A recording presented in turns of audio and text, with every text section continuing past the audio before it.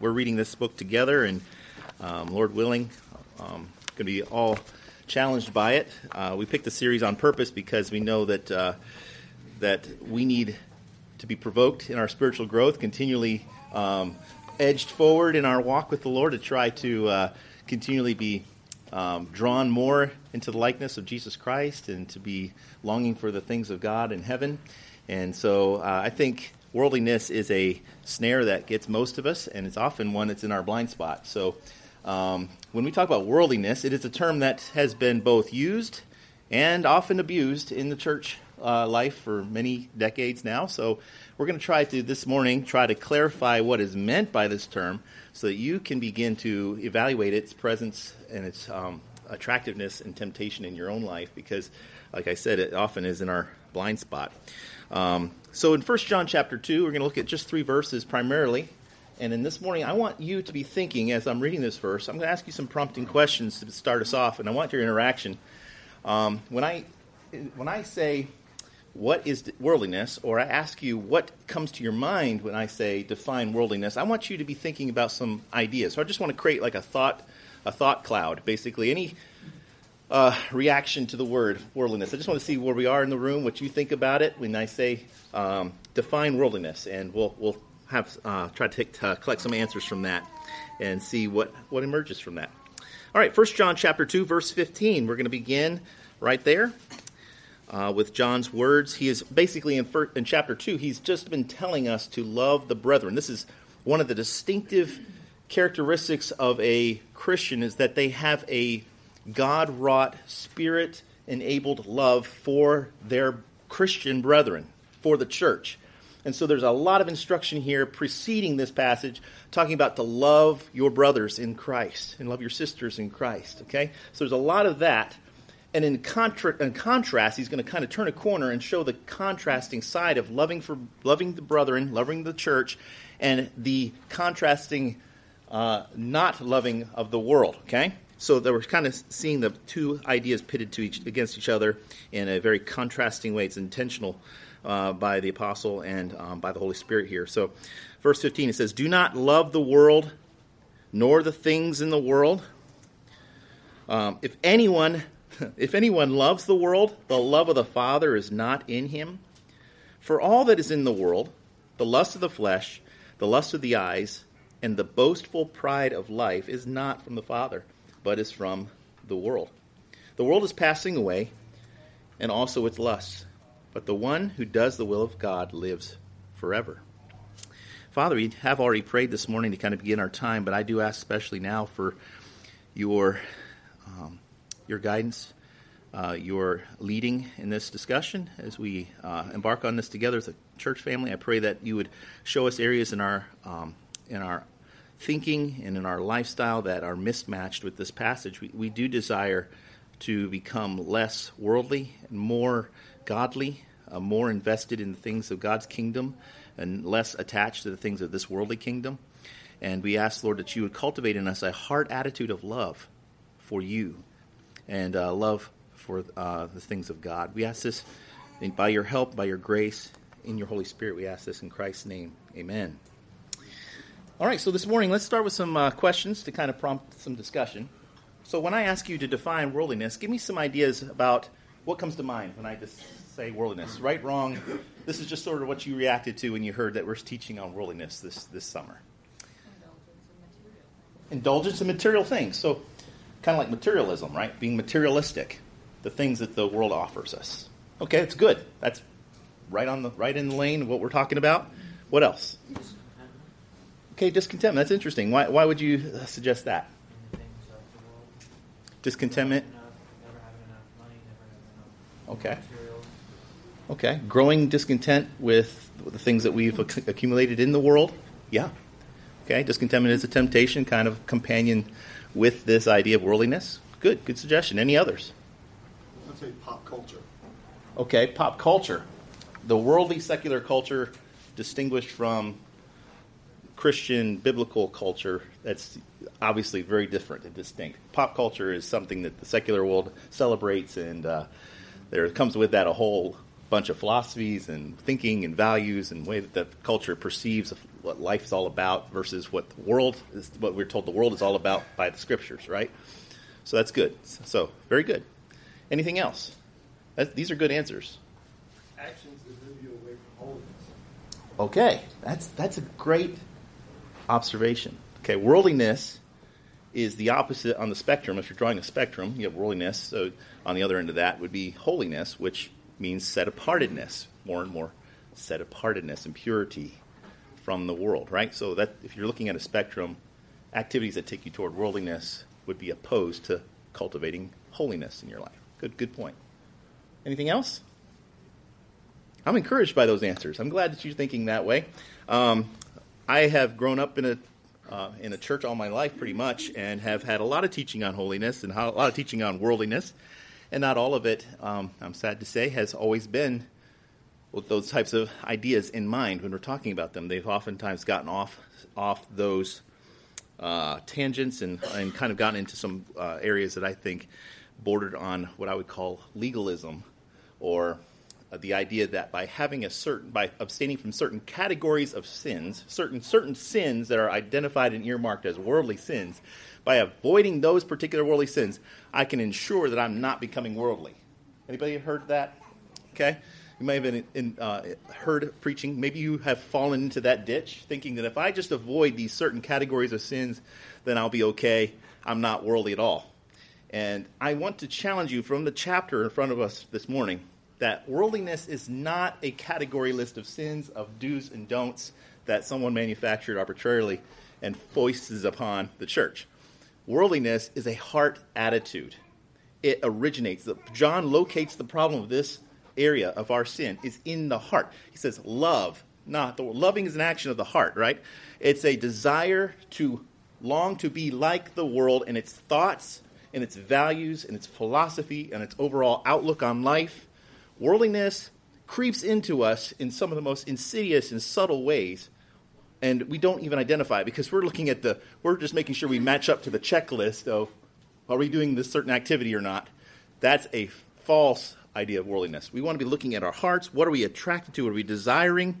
In fact, the latter portion of this passage, if you look here, verse 16, he talks about desires that are reigning in us, that are causing us to be drawn away from God and into the world. It's a desire thing. These things are resident within our hearts, this heart attitude. For all that is in the world, the lust, there it is, the desire of the flesh, the desire of the eyes, and the boastful pride of life is not of the Father, but is of the world.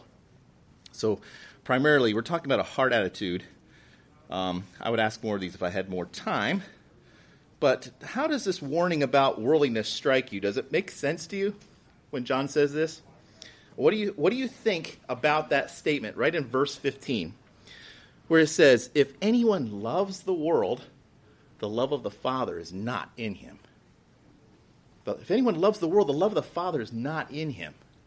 You think John is overstating something here, or is he actually putting a pretty intense subject right in front of us to discuss this morning?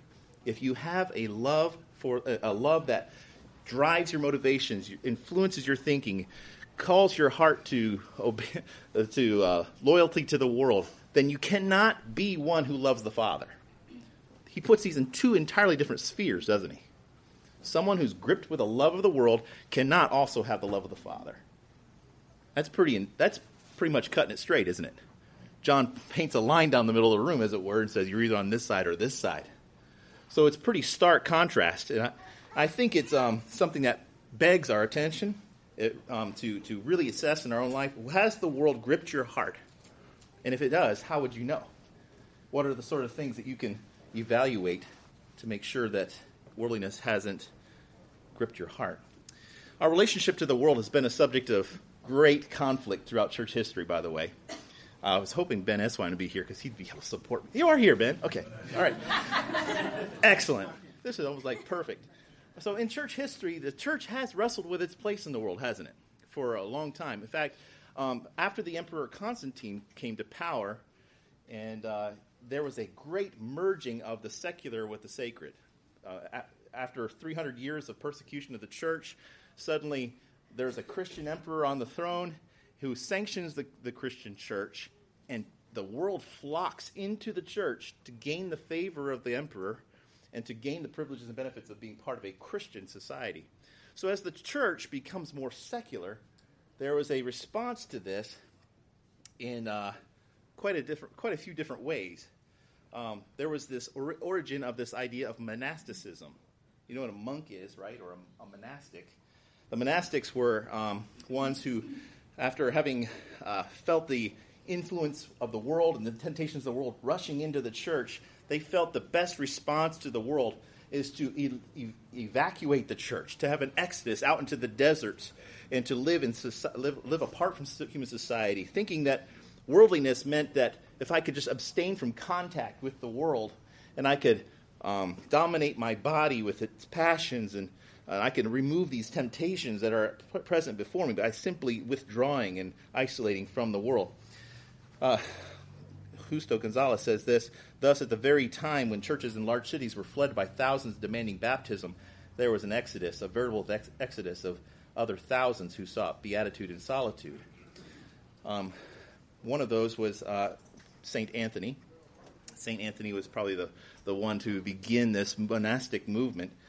And his idea of withdrawing from society revealed to us that worldliness is not something that's external to us. It cannot be escaped ultimately through isolation, body discipline, or self-denial or isolation. There's no little amount of artwork created in the medieval church about the temptations of St. Anthony as he was a monk out in the deserts of Egypt, in the Egypt area. For many of them, he felt no matter where he retreated to, the demons that tormented his soul followed him wherever he went. The temptations and the lusts and the desires. He could never be fully rid of them. So the problem with worldliness, we learn in church history from men like this, is that worldliness does not lie external to us. It's a much deeper and much more insidious problem than just having external contact with the world. Jesus even prayed for us in John 17. I pray that those who I leave in the world would be not, they will be hated, he says, but they will be, that they will not be part of the world. John chapter 17, Jesus' entire high priestly prayers about the way a Christian would be living in the world, yet separate from it. And by God's grace, he would provide that way. This monastic idea, I think, eventually, it does morph along through history. I'm kind of making a huge leap here. But there's extended ideas that we can kind of draw parallels here. I know. Sorry, Ben.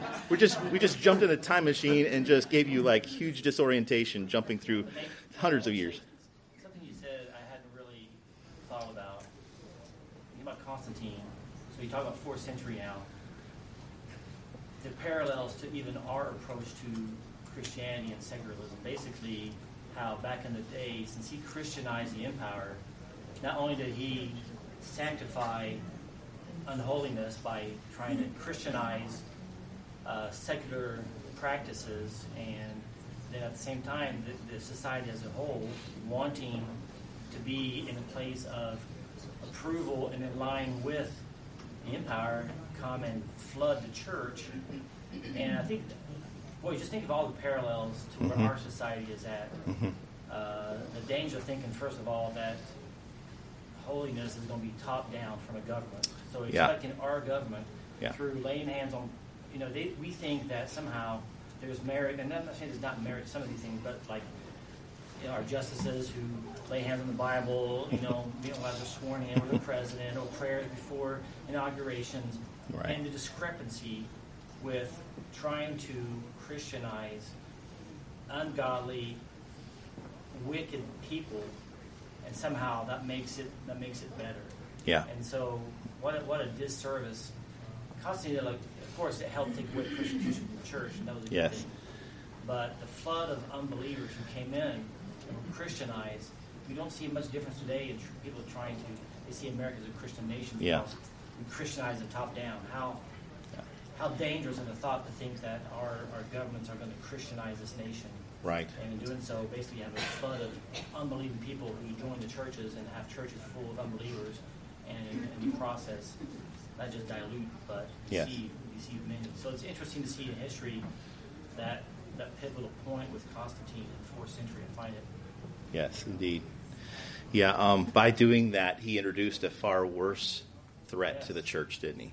Right. Rather than Christianizing the secular culture, he actually allowed worldliness to seep throughout the ranks of the church and taught us many perspectives. It caused this perspective of that the world is, we need to kind of communicate this Christendom, kingdom upon the world of society around us, rather than seeing us as we're painted in scriptures as a called out assembly, actually separate. To the Dark Ages until the Reformation. In other words, it didn't lead to Reformation. That's right. It did. Yes. Good observation there. And there's going to be there's a thing Mahaney says in this book that is striking. He talks about the threat that Constantine introduced, but that this actually, that while churches in the world, I'll just go ahead and kind of preface it with this. Churches in the world around us are flourishing in a state of government persecution. Churches are driven underground, and many of those believers can't meet openly like we do and publicly. And in those cases, persecution had what kind of effect upon the church? If you look at them historically, they flourished, right? As the fiery sword of persecution hit the church, embers scattered and churches were flaming everywhere. There were people coming to Christ and churches were healthy. Whereas when you remove that persecution element, it introduces this steady decay of the church as we grow worldly and less influential and less ability to shine the light of the gospel clearly with some gospel clarity. So I think our relationship with the world was again showcased in the 1950s and 60s when there was a certain strain of fundamentalism that came about in reaction to many social and cultural revolutions happening in the 60s. Many fundamentalist pastors began to theme their preaching about evils of certain haircuts and facial hair on men, and preached against the evils of women's makeup and card playing and mixed swimming and theater attendance. And this became quite common. I remember sitting in a youth meeting 20 years ago. You remember this, honey? Sitting in a youth meeting where the pastor got worked up. I mean, red-faced, sweating, stomping about the evils of teenagers wearing flip-flops during an altar call. I mean, he preached 25 minutes on a sermon like this and thought that they were just so worldly for responding to this altar call with flip-flops. He couldn't stand the sound of flip-flop, flip-flop, flip-flop as people came down the aisle. So this became a very huge part of some fundamentalist strains of evangelical Christianity, and this idea that worldliness is something that is external to us, something that the posture, this ascetic posture, the idea that we're going to deny anything that would bring joy or happiness or delight in the world. We're going to withdraw from the world, and we're going to see the world as something we should condemn, and we should have strict abstinence from whatever arbitrary list of worldly sins demonstrated so that we could have this badge that we could carry and say, this is the sign of our devotion to God, that we abstain from this list of categories of sins that we should avoid. I mean, of course, I grew up in this type of church. We called it mixed bathing. Yeah. We're not taking a bath. We're swimming. There's no soap. There's no... I will say, for those of us who are older and grew up under this, I mean, we've had to learn and grow because, I'll be honest, when we're on this side, and like MacArthur says, we stamp Christian and grace on everything, and so people could do everything. That's true. We have to grow because it's hard to see when you're raised under this, some of this stuff that we see today. And I know we have freedom in Christ, but sometimes I think, wow, we just flipped to the other side. Indeed. When you look at some things that are going on in churches today. So, we all need to be gracious toward each other because some of you are younger and didn't grow in this. Yes. So when you see some of us a little shocked at some of the things, be gracious with us as we're trying to understand. Indeed. Society has changed. Good point. We hear those terms. Nathan, can you get back on the title of that book you have? Yes. Can you give me that reference? This is not a book recommendation. This is just I'm just showing you. This book was on the bookshelf at the school I went to. My mother did tell me years ago, Pastor always preached against women cutting their hair until his wife cut her hair. Then he never preached on Very convenient, right? He stopped preaching on that. Well, I will say, in defense of some of that, because I grew up that exact way, that if you look back at that, because I grew up, Heather and I were in a church where the pastor said, a member of this choir, and I did used to sing in the choir, those of you that Wow. What? should never be seen coming out of the movie theater. So that was my last night Yeah. in choir. But,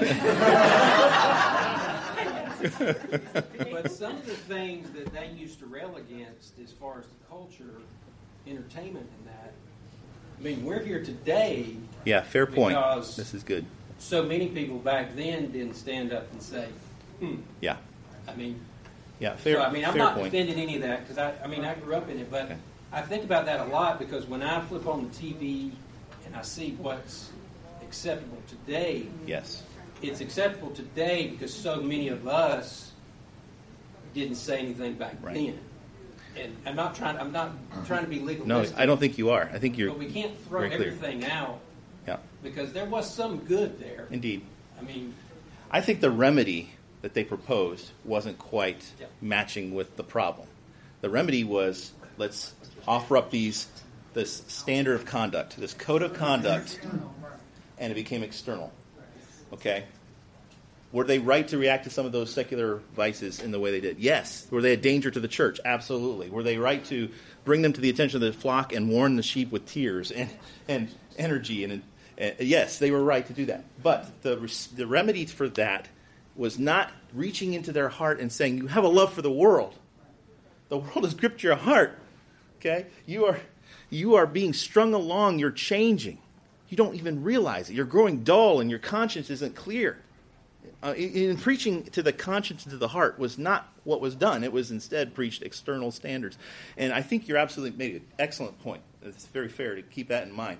That's why when you talk about worldliness, we have to walk this bit of a tightrope somewhat. They don't call it a tightrope. It's like in the Army. If you've ever seen the Army basic training, sometimes they'll have what's called I don't know if this is what they call it, but it's like a 3-rope bridge. Have you ever seen a 3-rope bridge? Over a long open riverway, they'll have 3 ropes. They'll have one for each hand, and you'll walk a tightrope like this. And you walk across the bridge. It's very important to have all 3 ropes on tension, right? If you don't have those 3 ropes, you get twisted, flipped, and thrown into the water below. There are 3 truths we're going to have to keep in mind, and I'm going to get to them in just a minute, that you have to have them all in tension. Give up one of them, and you're going to plunge out of control. Okay? You're going to be legalistic, or you're going to be libertine. Okay, you gotta hold all 3 of these together and don't give up in any one of them. There's 4 dangerous reactions, I think, that I'm summarizing here. The one reaction to this verse is that many people just dismiss it. This is an avoider's approach where they just say, you know what, I'm just going to act like this verse doesn't challenge my life, and I'm just going to ignore it, live my life any way I want, and assume that I'll be okay. So they functionally remove these verses from Scripture by ignoring their significance to their lives. And they do this because it's difficult and demanding to implement and evaluate your life in this way. These verses call us to swear off our loyalty to the world. And so we prefer to live our lives like this verse doesn't exist. But are we conscientiously able to do that as Christians? Are you to be able to just dismiss portions of Scripture at will? No, not if you're a follower of Christ. Remember, John says, if you love the world, you don't have the love of the Father. And I would encourage you, if that's your approach to this passage, you need to give serious attention to whether you're in the faith, even at all. You don't have the Father. If you don't have the love of the Father, you're not able to practice this. So be careful of that. The dismissal approach. Okay. The second one is the distortion approach. That's the ascetic approach that we were talking about. We talked about it at length. The idea of taking this passage, distorting it, and teaching worldliness as just a form of external expression. We just think of rules and regulations, do's and don'ts.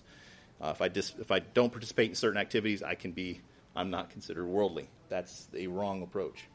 Thirdly, there's what I call the despising it approach. This is those who say, in reaction to worldliness, in reaction to the ascetics, who found that preaching unconscionable and distasteful. They ran to the other extreme and became libertine, or basically they would not refuse any kind of indulgence to themselves at all. I think Martha brought up that idea. To indulge in whatever pleases and delights your eyes and your heart. And so libertines or antinomians basically had the approach that I should not refuse my heart anything which God has given and which I feel like I have freedom to enjoy and participate in. And in that sense, they began to dabble with worldly things. The things of the world gripped their heart. the hearts which love the world and the things contained in it, and therefore they became basically headlong, ensnared in worldliness. This approach inevitably leads us to this. That's not right. On the opposite side of the spectrum, this limiting or restricting Christian liberty was seen to be the greatest evil to have been committed. So if you tried to restrict Christian liberty, there was a response, a reaction, a resentment, a reluctance to be told that certain things were off the menu as a Christian. And any time that was suggested or hinted at, or even in the tone of the message, pastors would fear being called legalist. And when in fact they were not intentional on trying to say your favor with God depends on your ability to obey these things, they were actually saying that these things are killing off your zeal for the Lord. They're killing off your ability to walk with the Lord in a pleasing way. They're slowly destroying you bit by bit. Your heart is growing cold towards the things of God.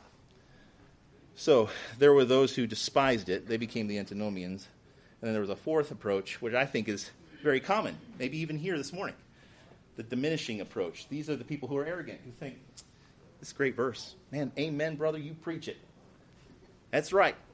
You tell them people what worldliness is all about. I'm not impacted whatsoever. My life is above board, and I have no concerns when you preach this. My conscience is clear. And they have the attitude that worldliness seems to be a non-factor for them. Now, that's a problem too, isn't it?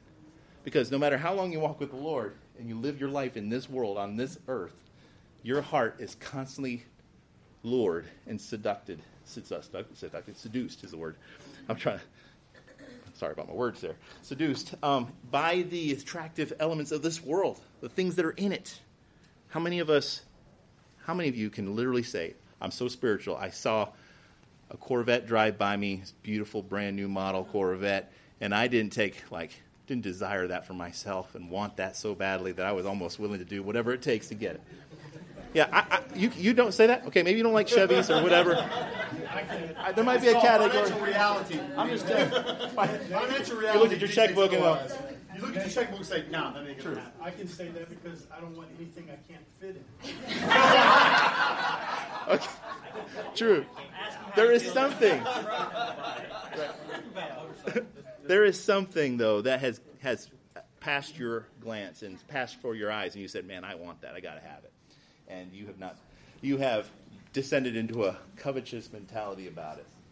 So at some point, we cannot look at this passage and just say, man, you preach that to others. Realize that this is a malady that afflicts us all because of our heart. So take a personal assessment of yourself right now. Everyone in this room may be able to fit in one or a combination of these basic attitudes or profiles that I'm representing here. And for yourself, think about which one do you best fit into and maybe perhaps most of the time operate from. And what do you think are the vulnerabilities of each approach? How does each one of those fail with respect to loving the world? Because every single one of them has a specific problem there. I got to move because of time. So why do you think you gravitate to that particular category? That's worthy of some reflection this week. I know growing up in this, as I did, I tend to gravitate toward the ascetic approach. I want anything I feel that could be dirty or contaminating to my testimony, I immediately swear off, and I condemn it, and I don't test it by biblical criteria. I test it according to my background or what I've been told. I don't run to the scriptures and evaluate it, sift it through scripture. So that's something I personally wrestle with. But this is the tension I was talking about earlier with the three-rope bridge. You've got to keep these three things in harmony in your theology as you think about the world. Number one, you cannot escape the fact that God made this world. Even in its sinful, fallen state, the things that God made, we are told that everything that God created is good. And that they're not to be refused. And they're to be received with thankfulness and gratefulness. In 1 Timothy chapter 4, 1 through 10, we are warned against those who would come into the church who would forbid things like food and marriage and sex, material prosperity, and other things that are in this world that actually come from God. So churches who would preach on poverty, the need to take vows of poverty, a vow of celibacy, the abstaining from meats, abstaining from food. This is a heresy that we are warned about by Paul. So we have to understand that the term world, the word cosmos in the Greek, in the New Testament, is used in 3 different senses. I've highlighted them here. Sometimes when the Bible refers to the world, it's referring just to the created order, the universe and all of its contents. And that's the sense in which Paul's referring to it in Timothy 4. There's another thing we need to keep in tension at the same time, that God himself loves this world. Not in the sinful sense, not in the sense that our text before us this morning is warning us about, but God indeed loves the world. That is, the inhabitants of this world. Every single person in this world, God has a love for. He has loved us so much that he gave us his only begotten Son. That's a beautiful and stunning depiction of his love, isn't it? Inarguably, God loves this world. So should we, right? The last chapter of this book, you're going to hear for 4 weeks, we're going to warn you about worldliness. And the 5th week, it's not a change that you're going to think, man, that might sound like a change in the theme, but it's not. The 5th week that we talk is going to be about how to love this world properly, to love it evangelistically, to love it the way God loves the world, without being drawn in by a love for the world. Okay? So we're going to have to be careful. We nuance our words very carefully as we go through this. Thirdly, we have to recognize that God, in the Scripture, stands opposed to the world. You think this seems out of harmony with the first 2, but it's not. God stands opposed to the world. And in this sense, when he uses the word world, it's the way it's being used here in 1 John. It's that he stands opposed to the systems of fallen humanity, human philosophy, human values, cultural ethos, the way that the society and the culture sets itself up in arrangement against God to war against him. God is opposed to that. In James chapter 4, verse 4, James warns us that friendship with the world, in this sense, means you're an enemy of God. You're hostile against God. So we have to keep all 3 of these together, because if you give up one and you don't want to think about God opposing the world, you're going to become a sappy, sentimental, thoughtless, indiscerning Christian who just wants to love everybody and will become all things to all men and never have any thought of what the world is doing to your soul. If you forget that God loves the world and that God created the world and made things in this world that you should enjoy, you're going to become this hard, rock ribs, crusty old ascetic Christian, okay? You can't give up any of these. All 3 must be held in complete tension because the Bible puts them in that way. Does that make sense? Okay? You've got to have all 3 of these. And you have to be patient when you look at the Scriptures. In what sense is this word world being used here? And so the chapter before us, it's talking about the world systems. The insidious danger of worldliness. What are your thoughts when you read about Demas? Remember Demas at the end of chapter 4 of 1 Timothy. Paul writes this just heart-wrenching comment about Demas, who he loved, who was a beloved minister in the gospel with him. We read about him in Colossians, the epistle of Colossians. We read about him in the epistle to Philemon. This man was a faithful missionary of the gospel with Paul for years. Faithful, dependable guy that Paul looked at and said, that's the guy I depend on. I work with him. He's my co-laborer in the Lord. And that's the guy we read about in 1 Timothy as Paul's writing his final words before he goes to lose his head and beheaded. He says, Demas, having loved this present world, has departed from me to Thessalonica. That guy was the guy no one probably would have expected he would have ever deserted. What are the thoughts about, what do you think when you think about Demas? If Demas deserted for the love of this present world, if Demas could fall for the love of this present world, what does that say about us? What does it say about you? Me? Are we, any of us, immune to this? If you're an avoider, does this cause you to reconsider the stakes at which John's trying to warn us? If you're an ascetic, does it surprise you that Paul attributes Demas' desertion not to loose personal standards, but to a heart that's been enamored with the present world? Paul says it's his heart. He fell in love with this present world. And if you're an antinomian, someone who likes their Christian liberty and use that as a blanket excuse for indulging all kinds of worldly sin, Does it shock you that such a little thing as leaving to go to Thessalonica, just a few miles away, that constitutes is tantamount to a spiritual desertion? Does that surprise you? That the small things that are done are actually bigger than you realize? So when you look at this, you have to realize worldliness is so insidious. Before we desert, we drift. Now, I thought I was going to use an actual picture from Sunday morning service up here, but of one of you guys, no, of myself. But we all do this, don't we? We get drifty. But this is an important point to make. It wasn't immediate. It wasn't obvious at first. Demas didn't go from disciple to deserter in a day. No, it was gradual. It was weakening over time. It was an eventual conforming to this world. People can be attending church, singing the songs, sitting there, apparently listening to sermons, no different on the outside than they've always been. But inside, they're drifting.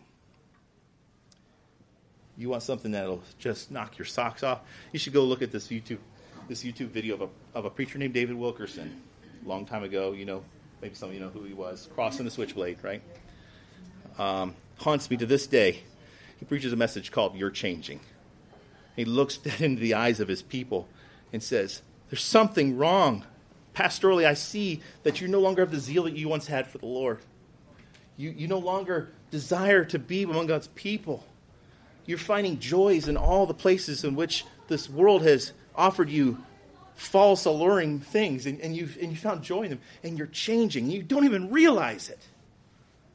And that's how it works, guys. Worldliness sucks you in, and it's so deadening to your senses, you don't even realize you're being caught in the riptide and being pulled out. So watch your heart. 9 symptoms of onsetting worldliness. Yeah, I'm not going to get to them all. I'll give you these notes. Listen, I got to let you go, but I'm just telling you. Please give this passage a real close look over this week. Look at your own heart. Are there areas in which your heart is drawn away from God? Are there times that you remember where you were more interested in the things of God and more on fire for Him, more interested in His Word than you are now? If so, that might be indicators of a slow, gradual slipping away into worldly thinking. So many other themes that these men are going to bring to you the next couple of weeks. I hope you'll be here for all of them, because they're going to address the issues like, I think next week is media, and then there's music, and then there's modesty, there's materialism.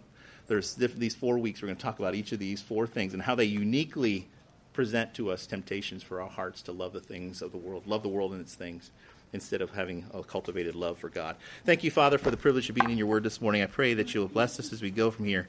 May this stir our thinking in our heart. I pray that you'll guide us in our study. We ask this in Christ's name. Amen.